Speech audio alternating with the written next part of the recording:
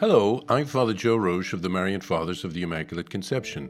Thank you for joining us as we continue our journey of reading the Imitation of Christ from beginning to end. Today we take up from where we left off, beginning with Book 2, Chapter 5. The fifth chapter. We must not rely too much upon ourselves, for grace and understanding are often lacking in us. We have but little inborn light, and this we quickly lose through negligence.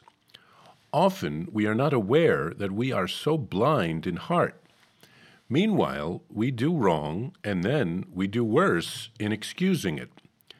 At times, we are moved by passion, and we think it zeal. We take others to task for small mistakes and overlook greater ones in ourselves. We are quick enough to feel and brood over the things we suffer from others, but we think nothing of how much others suffer from us. If a man would weigh his own deeds fully and rightly, he would find little cause to pass severe judgment on others. The interior man puts the care of himself before all other concerns, and he who attends to himself carefully does not find it hard to hold his tongue about others.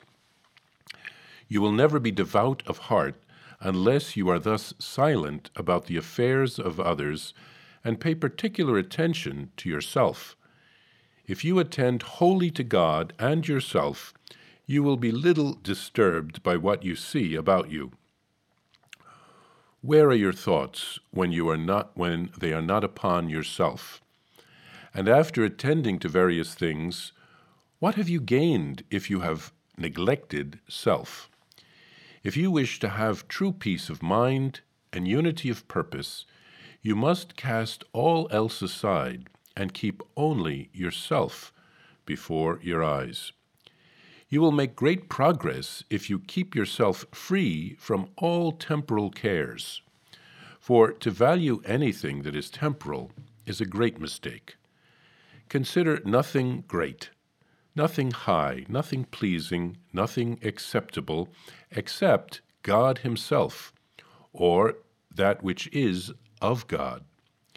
Consider the consolations of creatures as vanity, for the soul that loves God scorns all things that are inferior to Him.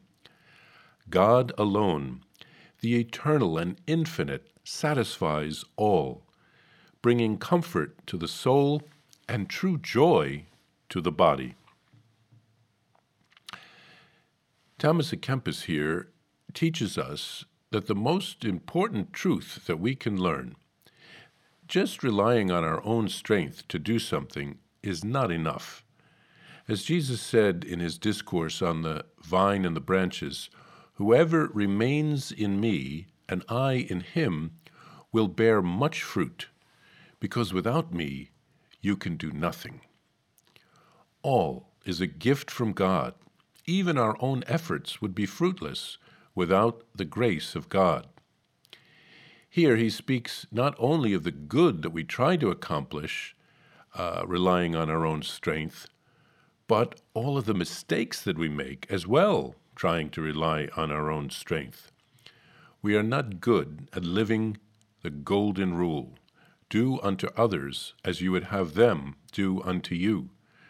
Treat other people the way that you would like to be treated. Jesus tells us that we will be judged in the same way that we judge others. If we work on our own sanctification, it will become easier for us to hold our tongue before we say something rashly about others. The saints knew that growing in holiness doesn't happen automatically. They would regularly make an examination of conscience and systematically seek to grow in each of the virtues, to eradicate each of the corresponding vices. They would work for a month on one virtue, and each day see, am I growing in that virtue or am I falling behind? Thomas also advises us to be detached from the things of this world. What matters is loving God and doing His will. All other things will pass away sooner or later. We should consider everything in the light of eternity. Something that we think we can't possibly live without will really become unimportant to us in a very short while. Remember St. Teresa of Avila's bookmarked prayer. Let nothing disturb you. Let nothing frighten you. All things are passing away. God never changes. Patience obtains all things.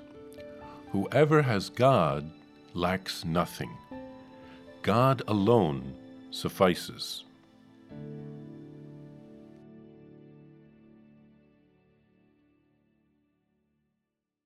Hello, I'm Father Joe Roche, the Superior General of the Marian Fathers of the Immaculate Conception, and I'm excited to let you know about my new daily podcast entitled Venerable Casimir and Our Lady, which will be launching on October 21st, 2023. Venerable Casimir Wyszynski was a Marian father who lived in the 1700s. We are praying for a miracle so that he can be beatified. He helped to revive our congregation when we were at a low point because of the actions of his brother. He rewrote a Latin handbook by a Jesuit on the 10 gospel virtues of Our Lady. He called it Morning Star, so that lay people would be able to understand it, to imitate Mary's virtues, and to grow in holiness.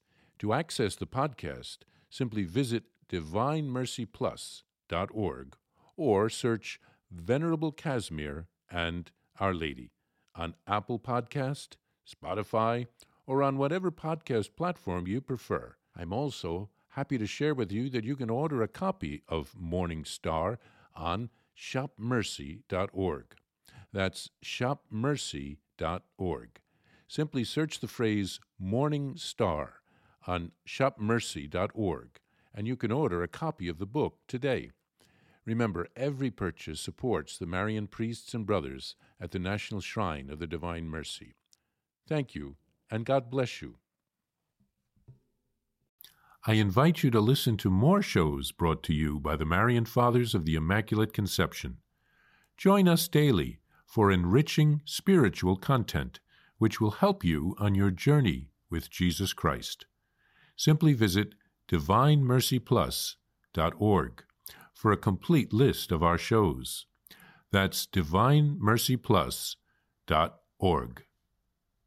Are you a Marian helper?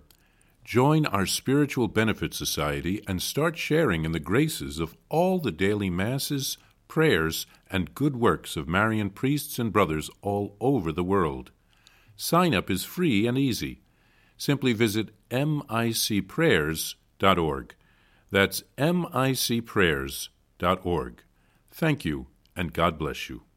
Please follow or subscribe to this podcast to receive the latest episodes and updates.